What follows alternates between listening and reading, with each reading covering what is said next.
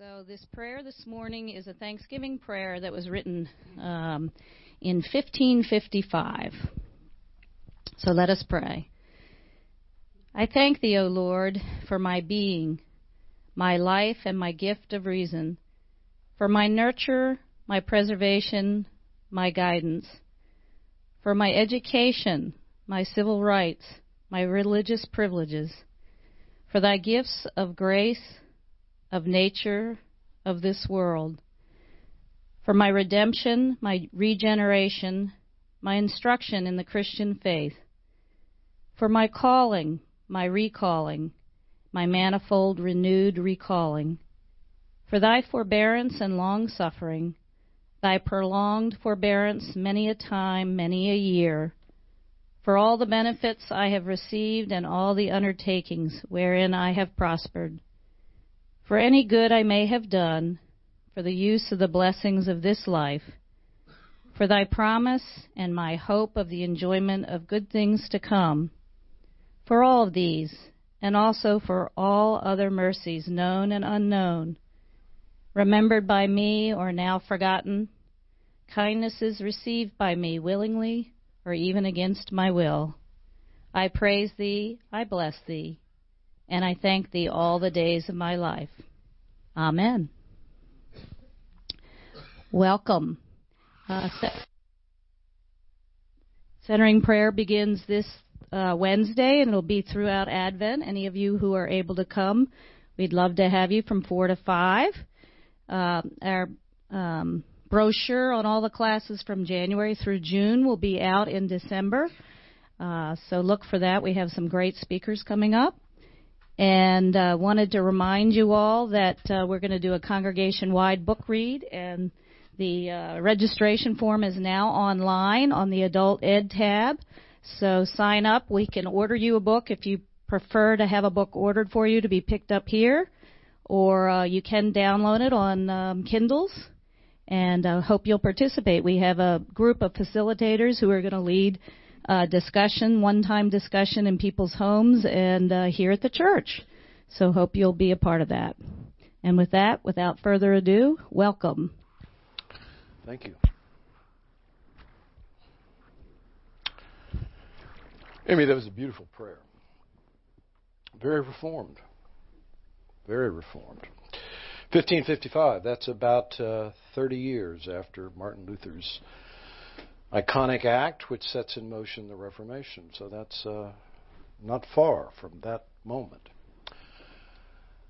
I'm speaking in this series on just a selection of basic themes in Reformed theology. Just a selection, because there are many others that could be taken up. I'm just doing shall we say, a beginning statement about some of the most fundamental, the most absolutely basic. I'm speaking on the following foundation so that you'll understand I'm not just dreaming this up. It comes from something which is reflective of what I said at the end of my last presentation. We base our theology, or hope to base our theology, on Scripture. Scripture is the foundation. It's uniquely authoritative in the Protestant world, I think, but in a distinctive way in the Reformed tradition.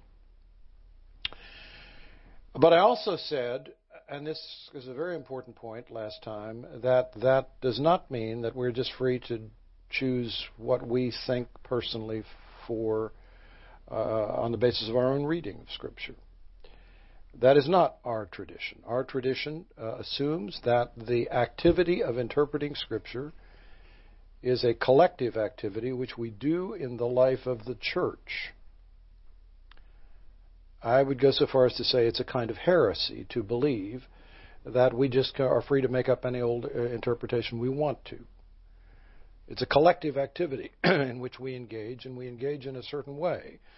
I said last time that we emphasize very strongly having educated clergy, especially educated clergy preaching and teaching, as you might say, the centering force of our work together. On the other hand, we also believe equally strongly that educated lay people have a role to play in the development of church doctrine. Let me say that again. Educated lay people, especially elders, the people we call elders, biblically literate, theologically educated elders, have a role to play in the shaping of church doctrine. Catholics are, shall we say, disturbed by that idea. But it's very interesting to have a conversation, as I've had, with some very ecumenical Jesuits, for example. They ask me questions like the following. I understand, Douglas, that in your church, lay people participate in decisions about church doctrine. Yes, I say, that's at the heart of it. Of course, that's not their position. And then they say, and this is a beginning of a long conversation, how's that working out? And of course, the thing that kind of shocks them when they start thinking about it, and that's why it's a basis of a lot of conversation, is it really true that elders know something about church doctrine? That they can really talk sensibly about I said, that is the witness of our tradition. That's what's happened. That's why we have the polity that we do have. But think about that. Educated lay people are a very important distinctive feature of our tradition. Now, related to that, we then have creeds and confessions. We are a creedal church or cluster of churches. And those creeds and confessions define for us orthodoxy. Now, the creeds and confessions themselves do recognize a legitimacy of dissent. They recognize that the whole church can get it wrong. But still, the idea is that we work together collectively and we articulate in creeds and confessional statements what we believe to be the best possible guess we've got as to the truth of the matter. And that becomes a standard and a basis on which the church's life is supposed to be conducted.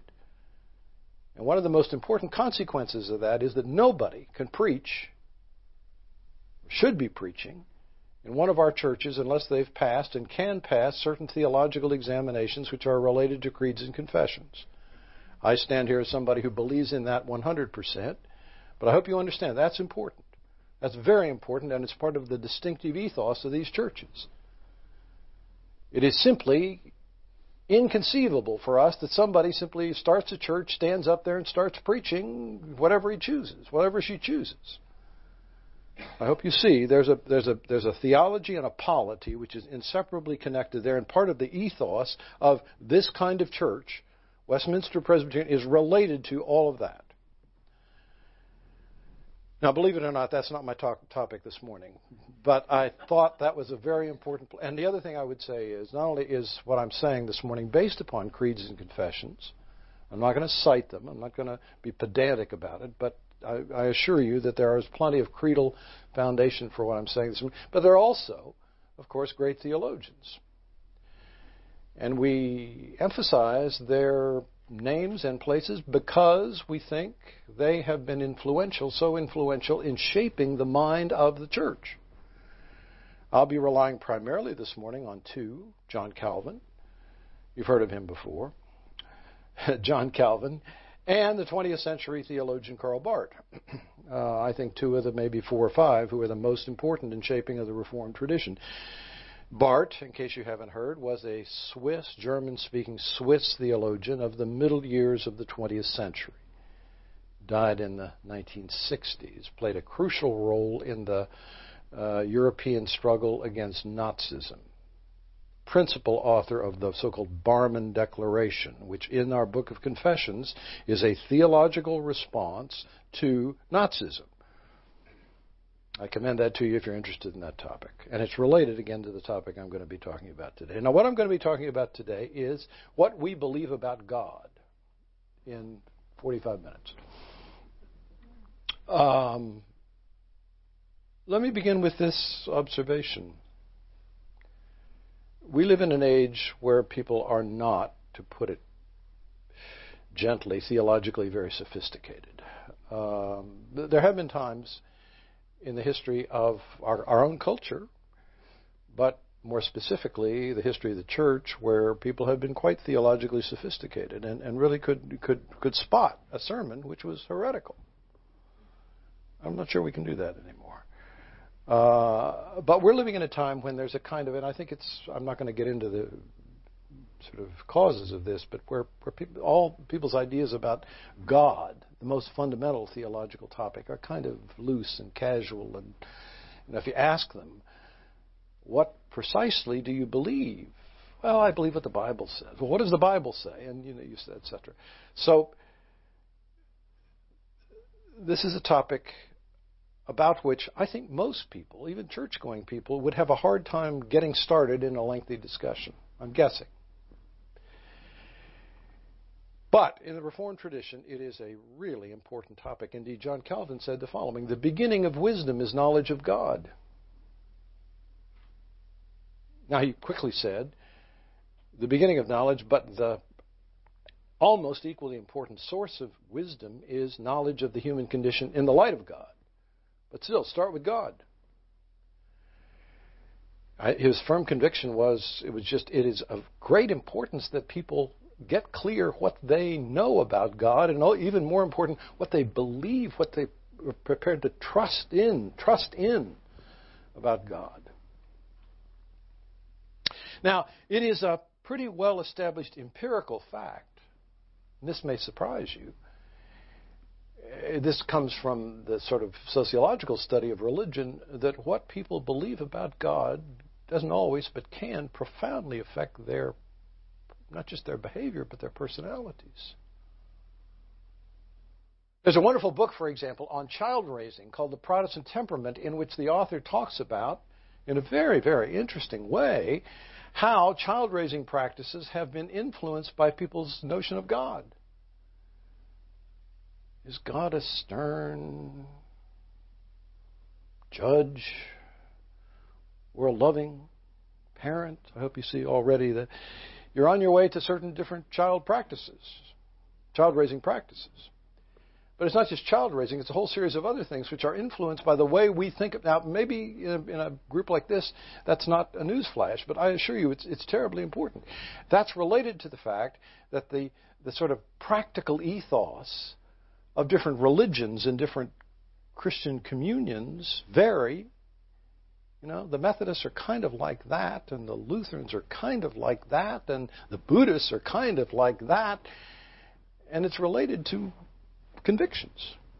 I say to my students all the time, deep convictions matter. They ultimately determine the kind of person you're going to be. So when we talk about this topic this morning, we're talking about something which, if you think about it seriously and brood on it, it's one of the most consequential things in life, even though I think probably if you had just a man on the street question, does your belief in God really matter? Not so much. But it does matter. It matters deeply. And the way we raise our children on these topics, boy, does it matter. Boy, does it matter. So I'm talking this morning about that topic, what the Reformed tradition, or at least parts of the Reformed tradition, have had to say about it. I'm going to be emphasizing, on the whole, beliefs that are shared in common, but I will also be touching upon ones where there is some tension and contradiction among Reformed thinkers, and there's been an evolution on this topic, and I'll also try to dwell on that. In Calvin's Institutes, at the very beginning, there is a wonderful discussion of the role that religion plays in human life. It's surprisingly fresh and contemporary when you read it. And here, just a few lines, a few thoughts from it. What I'm about to say, to start it off, is something that's controversial, but it certainly is a defensible proposition, if not entirely without possibility for debate. And the proposition is this: human beings just naturally are religious. That's the claim. They're naturally drawn towards belief in the higher power. I know from my experience at the university today, there's a lot of skepticism about that. And there was, even in Calvin's day, the 16th century, but his argument for it is very fresh in the following way. He talks about certain qualities in human life which even now people, social scientists and historians and others will talk about a lot. We're not just animals. We're creatures, even those of us who are highly practical, are drawn towards meaning in life. Remember all that meaning stuff that goes on in our culture today, finding a meaning in life?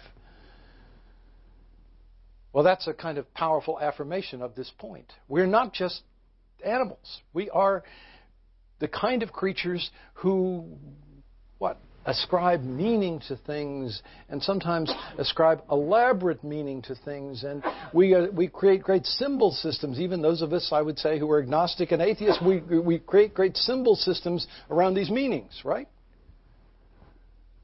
And these meaning systems are related to something else. This is all Calvin here I'm talking about. I'm paraphrasing, but this is the idea. It's rather natural for human beings to ascribe meaning to certain things in such a way as for them to become objects of devotion. Of devotion. By the way, Calvin comes pretty close to saying, in an age when nationalism is just beginning to emerge, 16th century, formation of nation states, there's a passage in which he says, one of the ways in which this is most commonly manifested is, doesn't quite say nation, but he kind of implies it, that there's a sort of collective identity that people are part of, and they ascribe some huge meaning to that, purpose to that, which they're willing even to make a sacrifice for, even the sacrifice of life itself. No, devotion, being devoted to. So we're meaning-creating creatures who rather naturally are drawn in the direction not just of ascribing meaning, but ascribing such significance to that thing which is an object of our meaning that we're devoted to it. And somehow our lives become, in our sense, more fulfilled when we've got that thing that we can devote ourselves to, passionately sometimes. I hope you're sensing how that sort of sets the stage. And then he says the following. He says, our minds are little factories of idolatry.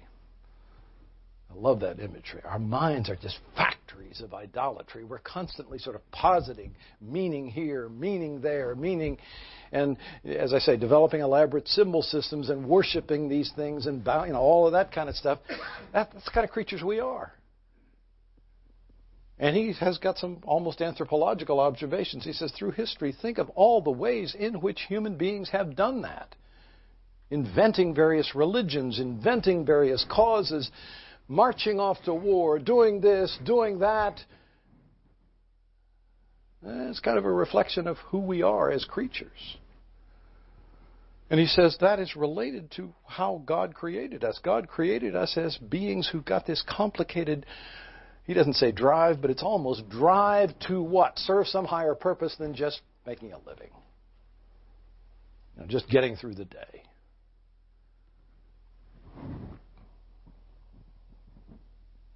Well, I hope you see how that kind of sets the stage for thinking about God. Because you've got this meaning drive, this meaning aspiration. Now, why would he call the resulting activity idolatry? Of course, we all know what idolatry is. Idolatry is the worship of a false god, idol, of our creation. We make it, literally from biblical sort of stories about it. We create, think of the Israelites, create an idol. We make it out of our own hands. And then we bow down and worship. But when you think about it, in one sense, it's an absolutely crazy idea. And we look back and say, what a primitive thing. And yet we do it all the time, don't we? Create something and then worship it. Now our minds are, this is Calvin still, I'm still with Calvin. Our minds are factories of idolatry in the sense that we're dreaming up stuff all the time. Which implies what? Implies that much of the activity that goes on in this striving for meaning is misguided. It doesn't quite hit the mark. Because ultimately, if we're thinking about God, we're thinking about what? The true God. Assuming there is a true God. So we're groping, let's put it that way. We're groping towards some kind of truth about this thing, what would be the true object of our striving, but we're groping.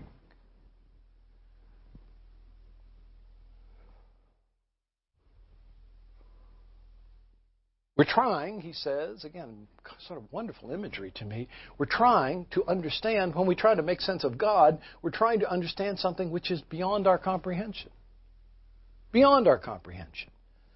And he uses the wonderful, typical imagery to talk about this. Infinite powers. You know, the true God, presumably, is, I'm going to get to this in a moment, sort of thoroughly transcendent. Beyond, we're like ants trying to understand something just so huge it's beyond us.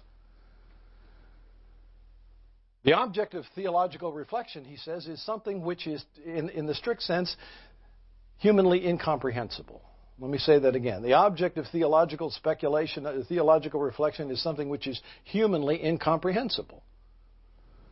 That's why it's a little bit of a joke to say, I'm going to tell you what God is like. 5 points. Okay.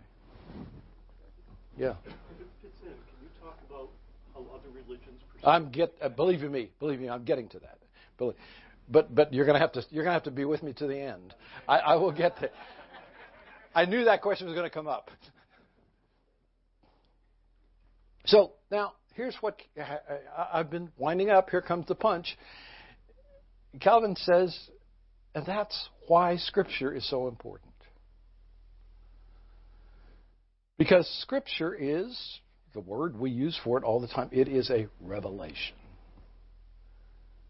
Against this background of human beings kind of fumbling their way, it's a little bit like one of us in the dark. We're trying to figure something out in the dark, sort of fumbling around. And by the way, Calvin says, wonderful characterization, he says, there are a lot of signs and signals in the natural world because, after all, the natural world was created by God, and it's full of signals about what God is really like and what God's purposes are, but they're signals that we can easily miss. Those of us who have a hard time with some subject, let's say math, the math prof says, well, it's all there. It's in the signals are all there, but if you're not good at math, you kind of miss the signals, or the signals don't quite. You understand what I'm saying? Yes. Well, now here's Calvin's claim. He says Scripture is, and this is again sort of a wonderful image, God condescending to try to make clear to us something which otherwise would be difficult to even comprehend. Revelation.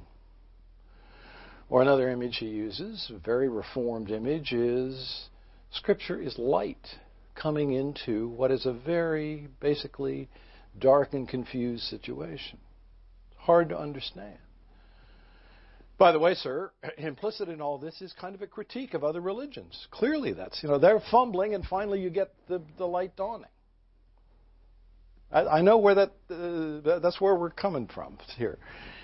So, Scripture, he understands as a kind of illumination, a telling us about, and the implication of that, by the way, is the following. Scripture provides us with illumination that opens our eyes in ways that enable us to discover things we could not possibly have comprehended otherwise. Let me say that strongly. Which we could not possibly have grasped on our own. That's a difference from the Catholic position, which is that revelation is a kind of complement to reason, and that if you were really smart, you'd probably get 80-90% of it by reasoning it out.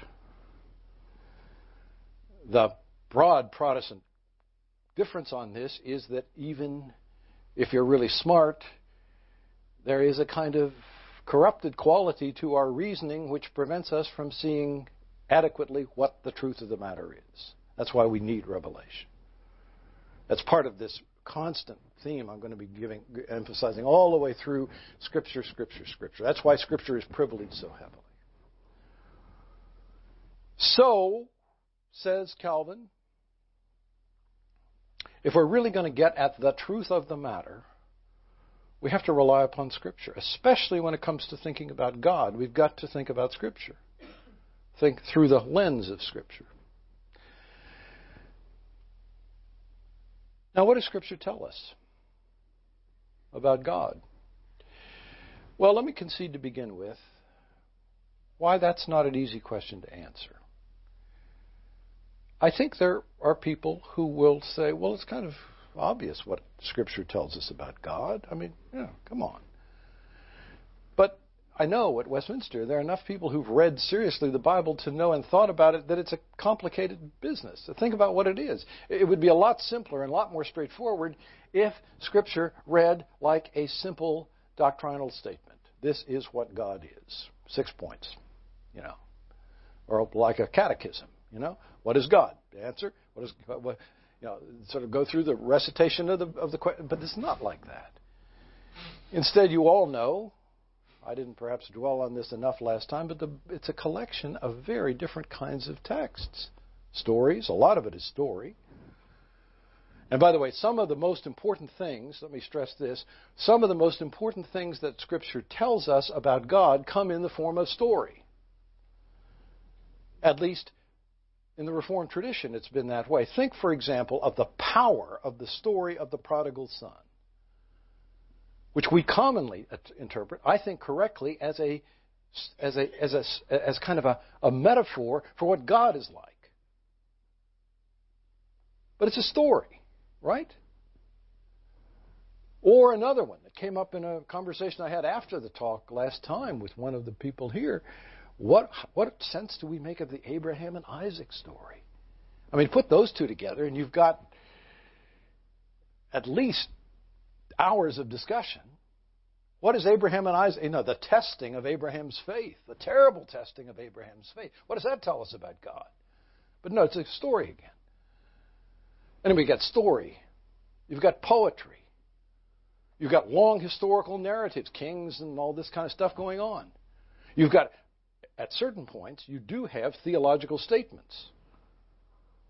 One of the most important, many of those come in the form of letters from Paul, but the book of Romans, above all, the pivotal text for understanding the Reformation, that one is the closest thing to a kind of theological exposition. But note, all these different things going on there. So how do we make sense of that? Well, to make a long story short, there are certain key themes that are held up out of that mix, out of that vast array of texts when you think about it. There are certain key themes that get sort of privileged and elevated. It's like, if Jonathan Edwards or Karl Barth, or for that matter, some of the distinguished pastors in the history of this tradition were to tell you what in the Bible is really worth emphasizing, focusing on, they would say these things. I'm going to give you 4 or 5, which I think are very much at the core of the kind of, shall we say, practical theology that probably many of the people in this room have got. Point number 1. Polemical point at the time of the Reformation. Really polemical. God is transcendent.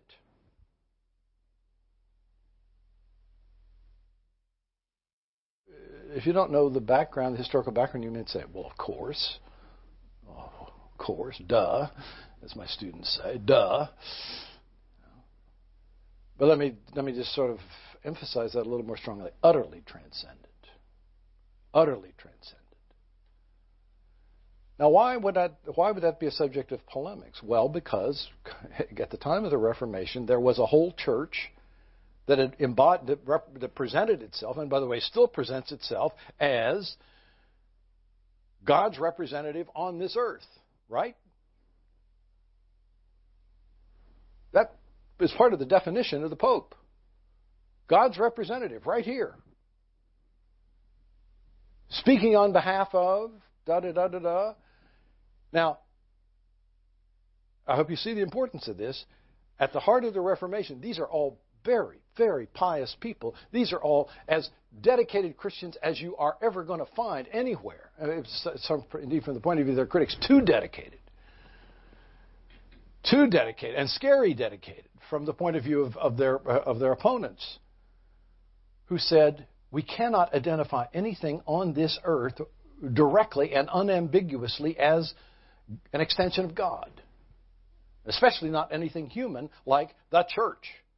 Now note what that implies. We have got a doctrine of the church which says the church is a terribly important institution, but it is not it is not an extension of God on this earth precisely because it is a human institution. It is full of fallibility and sin and da-da-da-da-da. And there was a very strong insistence on the importance of keeping, sometimes the phrase that's used is, keeping people aware of and sensitive to the radical otherness of God. The otherness of God. Let's not conflate. Even if we say God created us and sustains us and all that good stuff, and God is present in creation and all those good things, let's not identify God with anything here and now. Including even nature, where you don't talk about sin in the same way, right? Radical otherness of God. That's related, by the way, to a very important practical motif at the time of the Reformation, which has still, in its in a very indirect way, affects our piety and our church practices, called iconoclasm. There's a bitter history to this. Our spiritual forebears at the time of the Reformation would go into churches where there was all this stuff which was treated as kind of a direct sort of extension of things divine, and smashed them. Smashed them. It was anti-art. I never will forget, on a tour of one place in Scotland where a cathedral literally had been destroyed. Just smashed it. Marching in there. Why? Because they were convinced that the way in which this cathedral functioned in the piety of the city was idolatrous. There was too direct identification of those statues, this, that, and the other thing with God. God is up there. God is always over against to some extent. Well, I know. See, yes, that's a Muslim point of view, he just says. Absolutely. Now, the Muslims would say, in part because we're Christians, we don't go far enough in that regard. Because after all, we do worship, in part, a human being, you see where we're going with that, as an extension of God. But that radical otherness is part of the Protestant ethos, and in particular, it's part of the Reformed ethos.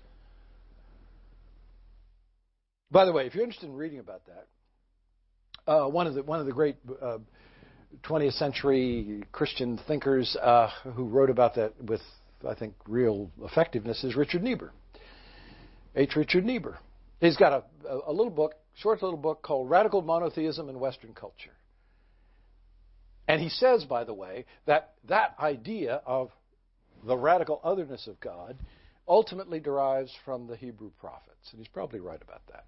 He kept saying over and over again, do not identify directly Israel with God. Israel is capable of what? Betraying. God is God and we're here. So that's number one.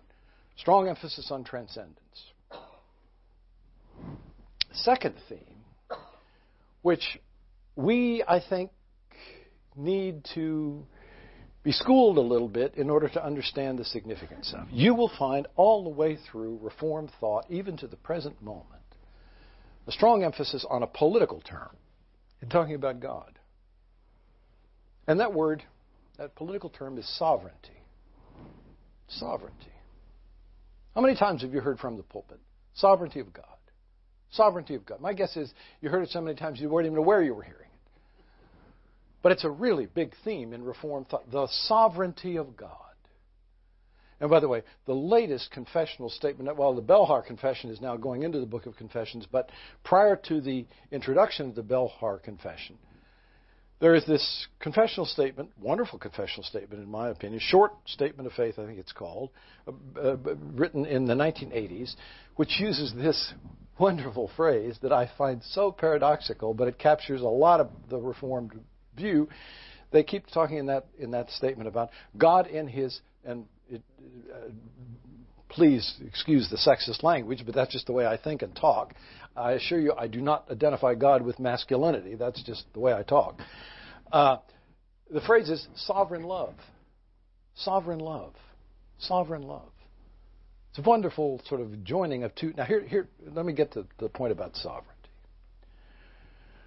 I'm sensitive to this because, of course, I teach politics. I teach history of ideas in politics, and that's a very important theme in the 16th and the 17th century in Western political thought.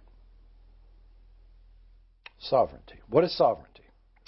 Sovereignty is highest authority. That's a sovereign nation, sovereign ruler. We all live in institutions where there is a chain of command, where there are lower authorities and higher authorities. The sovereign is the highest authority. So to say a nation is sovereign means what? It doesn't answer to any higher figure. That's sovereignty. Now, I've alluded to something I want to come back and pick up on, and that is, at the time of the Reformation, you have the beginnings of the process of creating modern nation states. A very important part of the sort of fallout of the Reformation. Europe is broken down not only to different religious forces, Lutherans, Anglicans, and so forth, but also the emergence of nation states, and those two things are intertwined. Because typically, as the process plays out, those nations are identified with one version of Christianity or another.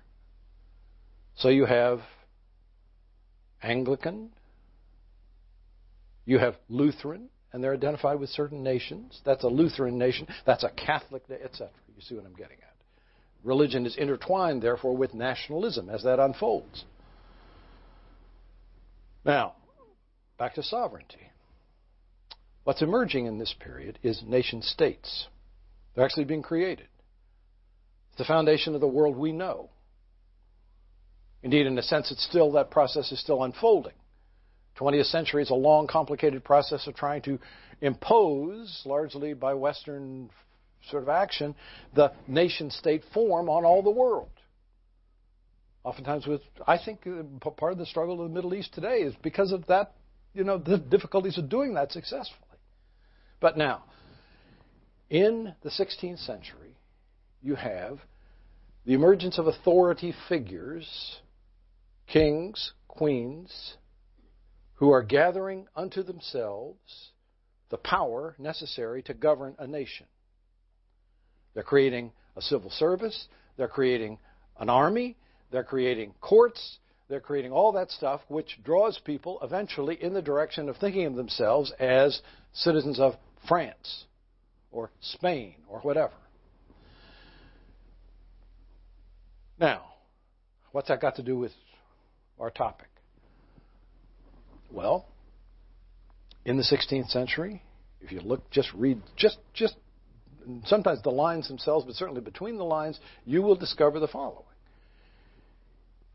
In that world, for the most part, what they were dealing with politically was the emergence of these monarchs, who typically were larger-than-life figures. Think Henry VIII.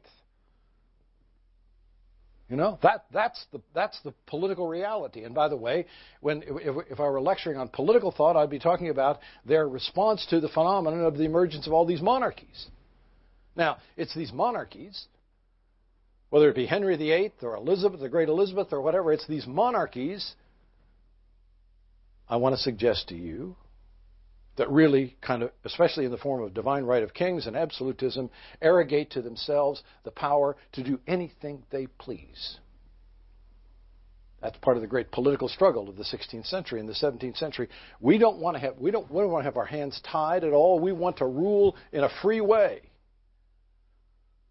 And ironically, that was a modernizing strategy. Give me all the power so that I can run this land in a free way on the basis of what I understand to be the truth of the matter. Now, you might think Douglas is just going completely off topic here, and we're suddenly in a political science class, but here comes the connection. I want to suggest to you that in the main, in the time of the founding of our tradition, people took those monarchs as the model for God. Let me say that again. Those monarchs as the model for God. So when they said divine sovereignty, what they were saying was the God we worship is in a somewhat indirect way, he's kind of like that monarch, that all-powerful monarch. Indeed, some of their statements about God were specifically in that vein. We worship a God who is governed by nothing other than His will. Calvin says that. A God who freely can do whatever He chooses.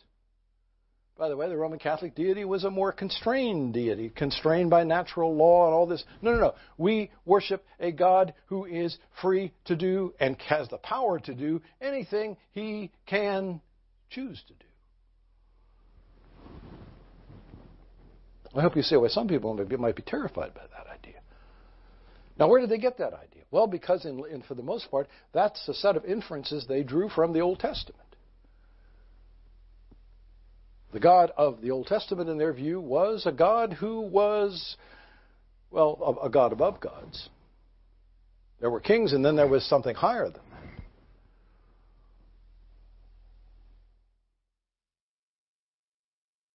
Now, the God of the theology that I've been discussing, let's call this God a super sovereign, would be scary except for the following considerations. This God, they also said, we know from the witness of Scripture, is righteous. Righteous. I know from long teaching in the church that when you say righteous and then you ask people to say, what does that mean? There's oftentimes a kind of blankness comes over this guy. What exactly does that mean? Well, I would put it this way: committed to doing what is right. Right. He's a righteous man. He's committed to doing what is right. And presumably the God we're talking about here is committed to doing what is right in some way that's even beyond our imagining. And to some extent, they said, and through all this, even though committed to doing what is right, we can't claim to know fully what that means, except that we are convinced that God is a righteous God. But the other side of the coin is the following: God expects and demands of us righteousness. Is it me or is it very warm in here? Let's open up. Now, what does that imply? That's another strain in Reformed thought and practice. We have been known historically as a very moralistic people. A very moralistic people. We want people to behave rightly. Do the right thing.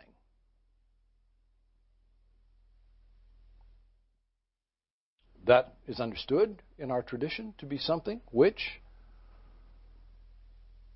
flows from God's expectation for us.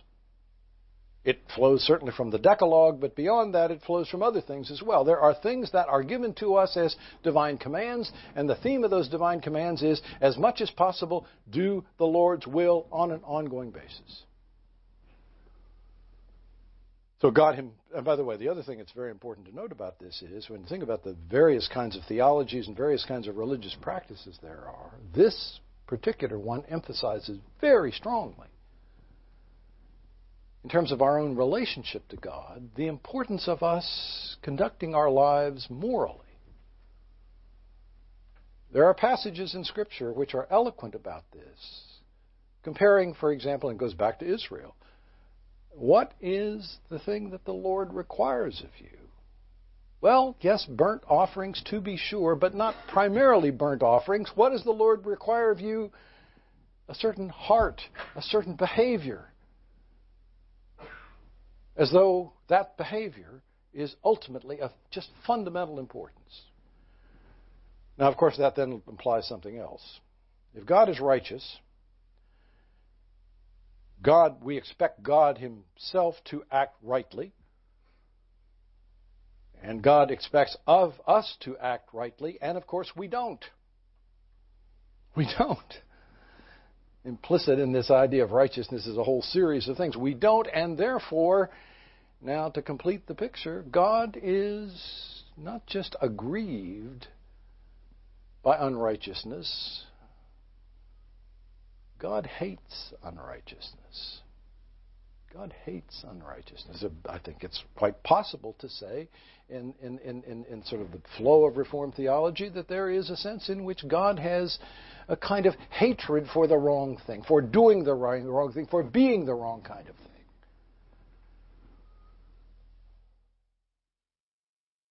Reformed theology has never been apologetic about using phrases like the anger of God. The anger of God. It's related in Reformed thought to the justice of God. If God is truly just, then what? God has naturally a tendency to react strongly in a negative way to those things which are wrong. Wrong, doing the wrong thing, being the wrong kind of person. That is not a small matter. Well, all this comes under the rubric that I've been talking about of moralism. Those Calvinists, they're so bloody moralistic.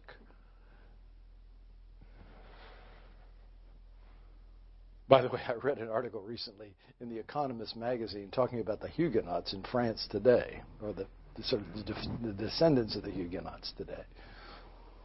And it said, these people are still somewhat dour, even in France. Still, even in France, of course, this is British publication, The Economist magazine, still somewhat dour. And then it said, ... probably with good reason. All right. Now, having said all that, I get to the most important point of all. God is transcendent. God is sovereign. And by the way, the idea of sovereignty, of course, implies power. Magna power. Righteous. But, this is Calvin, but even more Barth. And Barth is the one who really hammers this point home. Barth says, you can talk about all the other things you want to in Scripture, because there's all that rich array of different sort of resources for talking about. But ultimately, the most fundamental thing is this. God is, in the witness of Scripture, incarnate in the figure of Jesus of Nazareth. That's the great revelation. That's the revelation above all revelation. That's why people are Christians and not something else. And then Barth says, and that is the thing which ultimately has to be taken into account in our discussion of every single topic that is under the rubric of theology. The most fundamental revelation is the following, that God, yes, is all those other things, but God ultimately, first fundamentally, is the kind of creature, the kind of being who is manifested in the life, death, and resurrection of Jesus, which is God is capable of love, is in fact a loving being in just the way that Jesus talked about him and just the way in which Jesus conducted his own life. Loving.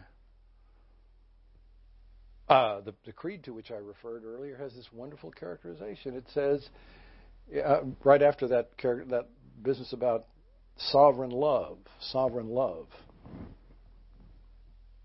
it says, we are reminded, or words to these effects, we are reminded that Jesus called God Father. And it quotes Scripture saying, the language that's used implies, it is Father in the familiar sense. As though I would speak of my own Father and the Father that presumably I have with which I have a loving relationship. And of course, I hope you see, that's so much in tension with all this talk about transcendence. But Barth said, and I think it's correct, he says, Calvin emphasized so strongly the transcendence of God and all this other stuff that he tended to want to suggest that there was something about God which could be understood independently of the figure of Jesus. Let me say that again.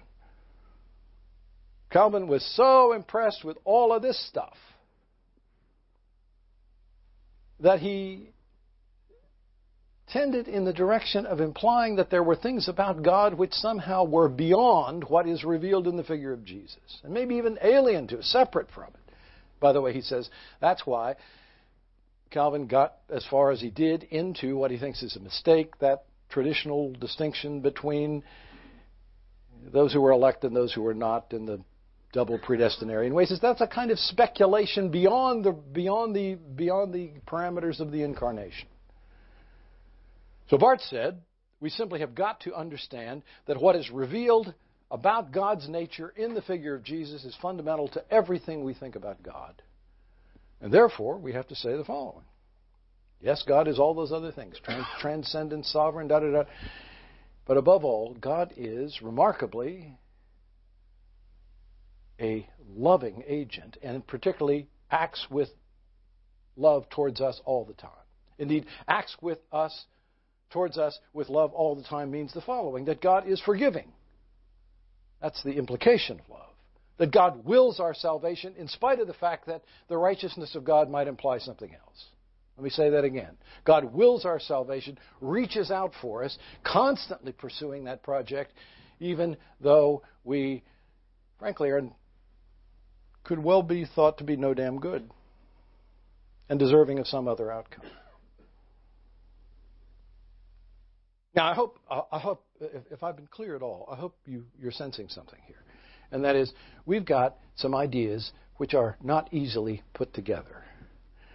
As a matter of fact, I would argue there's a kind of tension between them. I would not say contradiction, but tension. And I think that's revealed in the sort of back and forth that goes on in the history of the Reformed tradition about these matters. I would summarize it this way. If you wanted to draw it all together, you might say the following. What flows out of the Reformed tradition is an image of an absolute monarch who is thoroughly loving.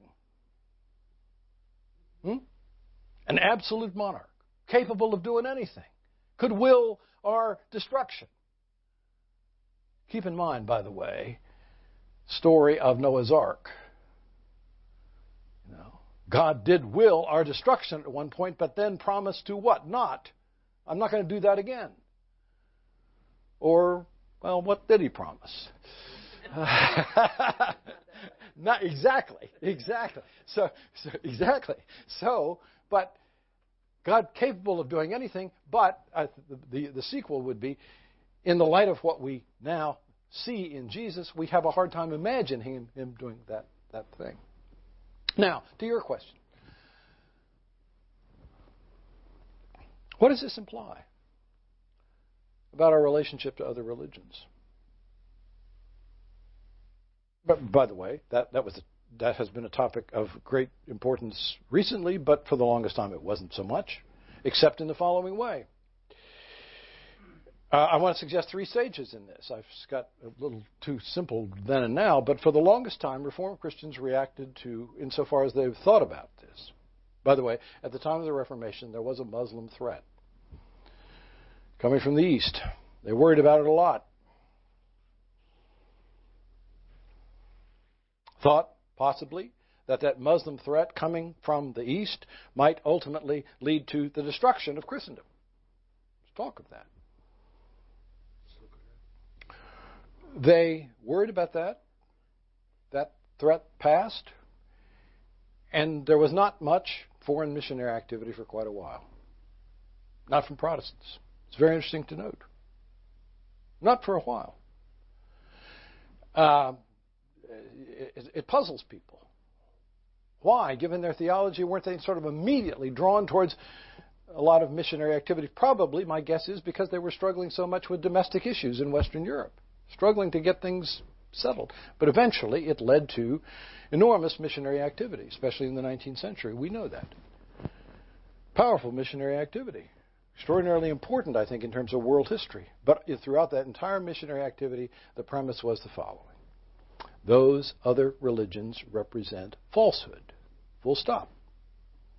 They represent falsehood, and therefore our responsibility as Christians is to make the true religion, the knowledge of the true God, available to these people who are continuing to walk in darkness. The only exception to that was the Jews. Jews were always treated as a special case because, well, you can imagine why. There was the assumption, by the way, this was sorted out at the time of the Reformation. The assumption was we owe some of our most important resources to the Jews. And the Jews, therefore, to some extent, worship the true God. So there was never any question. But everybody else, Muslims, Hindus, but now, new situation. New situation, which is, I think, dramatically evident in, at least in mainline Protestant world, in the following activity. Interfaith worship. You do it here at Westminster. Interfaith worship. Interfaith dialogue. Now, let me just ask you this question, and then give you a possible answer, give you your reaction to it. It's a very interesting phenomenon. If people worship together, and the service is organized as an interfaith worship experience, how do we make theological sense of that? Especially if it includes other than Jews. Jews, I've already indicated, are a special case. But let me give you an illustration. My daughter and her family worship at a Presbyterian church in Fairfax County, where one of the things they do now routinely is to have interfaith services involving, especially Muslims, but a whole series of other faith communities. These are very well attended, standing room only. Now, I think if you're trying to make theological sense of that, as opposed to just being nice, just being tolerant, just being practical, you have to ask the following question. It seems to me it only makes sense to do that if you believe to some extent that the people sitting in that room, regardless of the particular faith community of which they are a part, are worshiping the same God. You follow what I'm saying? Are worshiping the same God. Because otherwise it makes no sense at all, except as a practical gesture. Now, I realize the time is almost gone, but let me just throw out this very interesting question that arose. I think it was last year, Wheaton College, which I think is a wonderful institution. By the way, the evangelical colleges, and this is an evangelical institution, some of these evangelical colleges are among the best liberal arts colleges in the country today, and they've worked very hard. To maintain something which I can testify from my long years of experience is very difficult to do, and that is to have a well-run, respected academic institution which at the same time has got a solid grounding in a particular confessional tradition. That's hard to do, in part because the academic world is so averse to it. Anyway, at Wheaton College you have a woman, if I've got the facts correct, who is herself a professing Christian, professor of religion, I believe, who wears the hijab as a sign of solidarity with Muslims. And she posts on her website something to sort of explain that and defend that. And she says in the course of explaining this that she believes that Muslims worship the same God as she does as a Christian. She lost her job. She lost her job because that claim was held to be contrary to the theological self-understanding on which Wheaton College is based. That Muslim belief cannot be recognized as a belief which leads to worship the true God. That was what was said. And she refused, of course, to...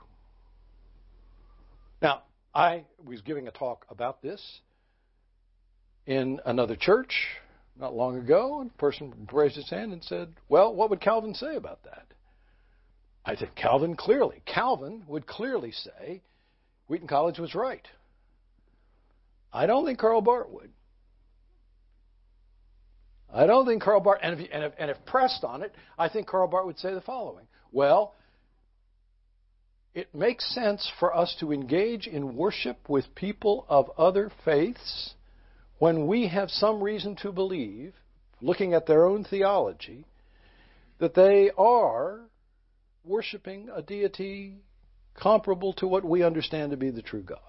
We would not do that in every case. Certainly, you would not, theologically, it would make no sense at all to just willy-nilly worship together with anybody. Yes? As you described Bart and Beloved, he comes out much, much closer to the Catholics than Calvin. He does, on that issue. On that issue. Absolutely. And by the way, the fact, and I want to say broadly, mainline Reformed churches today are more Bartian than they are Calvinist. And if you have any doubt about that, read the most recent confessional statement, starting with the Confession of 67, but going on. And by the way, the Confession of 67, I almost reproduced a section of that. The Confession of 67 has got a specific section on this particular topic that I'm discussing, and it's almost letter and verse what I just said. Amy, I'm sorry for going so long, but so I'm sure there's got to be some questions or maybe even rebuttal here. Yes, here comes the rebuttal. What you said earlier, you must read the scriptures. Yeah. You must read the Bible from Genesis to Mm-hmm. Revelation, and then you must study it. Mm-hmm. And so then you run into all these different themes, like I will do what I will do, right? Yeah. Okay. Then you run into Jesus saying, "I'm the only way to the Father," right? So, when you look at things like what even the peaceful Muslims believe, and Buddhists and whoever else, they contradict so much of the scriptures. Well, fair point, but fair point. The only positive thing I can say about it is that if you can ascribe that they're seeking the true God, Mm-hmm. then that would be maybe the way, and that you can, so that you will keep on trying to model Christ and convey the love of Christ and so forth. That would be all legitimate, and that's when you're mixing. But when, for instance, in the military, I've told that in many places Christian chaplains are not allowed to pray in the name of Jesus, but Muslims are allowed to pray in the name of what they consider their God. So there's a contradiction there. Yeah. Well, but I think the last part of your remark says exactly what the turn is. Anyway, any other comments people want to make on this? Sure. Yeah. It seems to me that you can look at things negatively and say they don't believe precisely what we believe, and therefore, whatever religion we're talking about, and therefore they're idolaters. Or you can look on the positive side and say, we have some common beliefs. Clearly, we're both searching, for something that is, that commonality. And I think that really divides how people are looking at this issue. Well, absolutely. Boy, there was a lot written on that on both sides, and it struck me that there was a cleaver that just. Yeah. My guess is that that's what. Well, I think that's well taken, but let me add this observation triggered by your comment. I think it makes a big difference whether we're talking about a genuinely monotheistic religion, because not all are. And I think all of these figures that I've been relying on would say the turn toward monotheism, which is primarily an achievement of Israel initially, was the common practice was not monotheism. The turn toward monotheism is a crucial turning point. Now, Christianity builds on that. That's why I think it's very important not to just say all faiths are equal in our eyes, or anything even to imply that, because it's not true. It shouldn't be true. It should be that as we look at the various expressions of religious sensibilities, we see that some are what? Akin to what we believe to be the truth. That's the thing. I think you have to hold on to some possibility, have to hold on to the idea that there is such a thing as false religion. At least from our theological point of view. There are things which people are going to say about the deity, believe about the deity, which are just incompatible with our theological understanding. We can just burn them at the stake. Well, let me distinguish. But your comment, I know it's facetious, but let me make this observation. I think we have to distinguish, as a matter of principle, what we think about the quality, the character of somebody else's beliefs from what we do in dealing with them. Those are two separate questions. It seems to me you can easily say it's inappropriate for us to do all kinds of destructive things toward somebody else's religion and them personally, and still say, I find what they stand for, from my view of things as a Christian, to be mistaken. And I think part of the danger in our situation is to fall into a kind of mindless syncretism, where it's just all the same, because it's not. See you next time.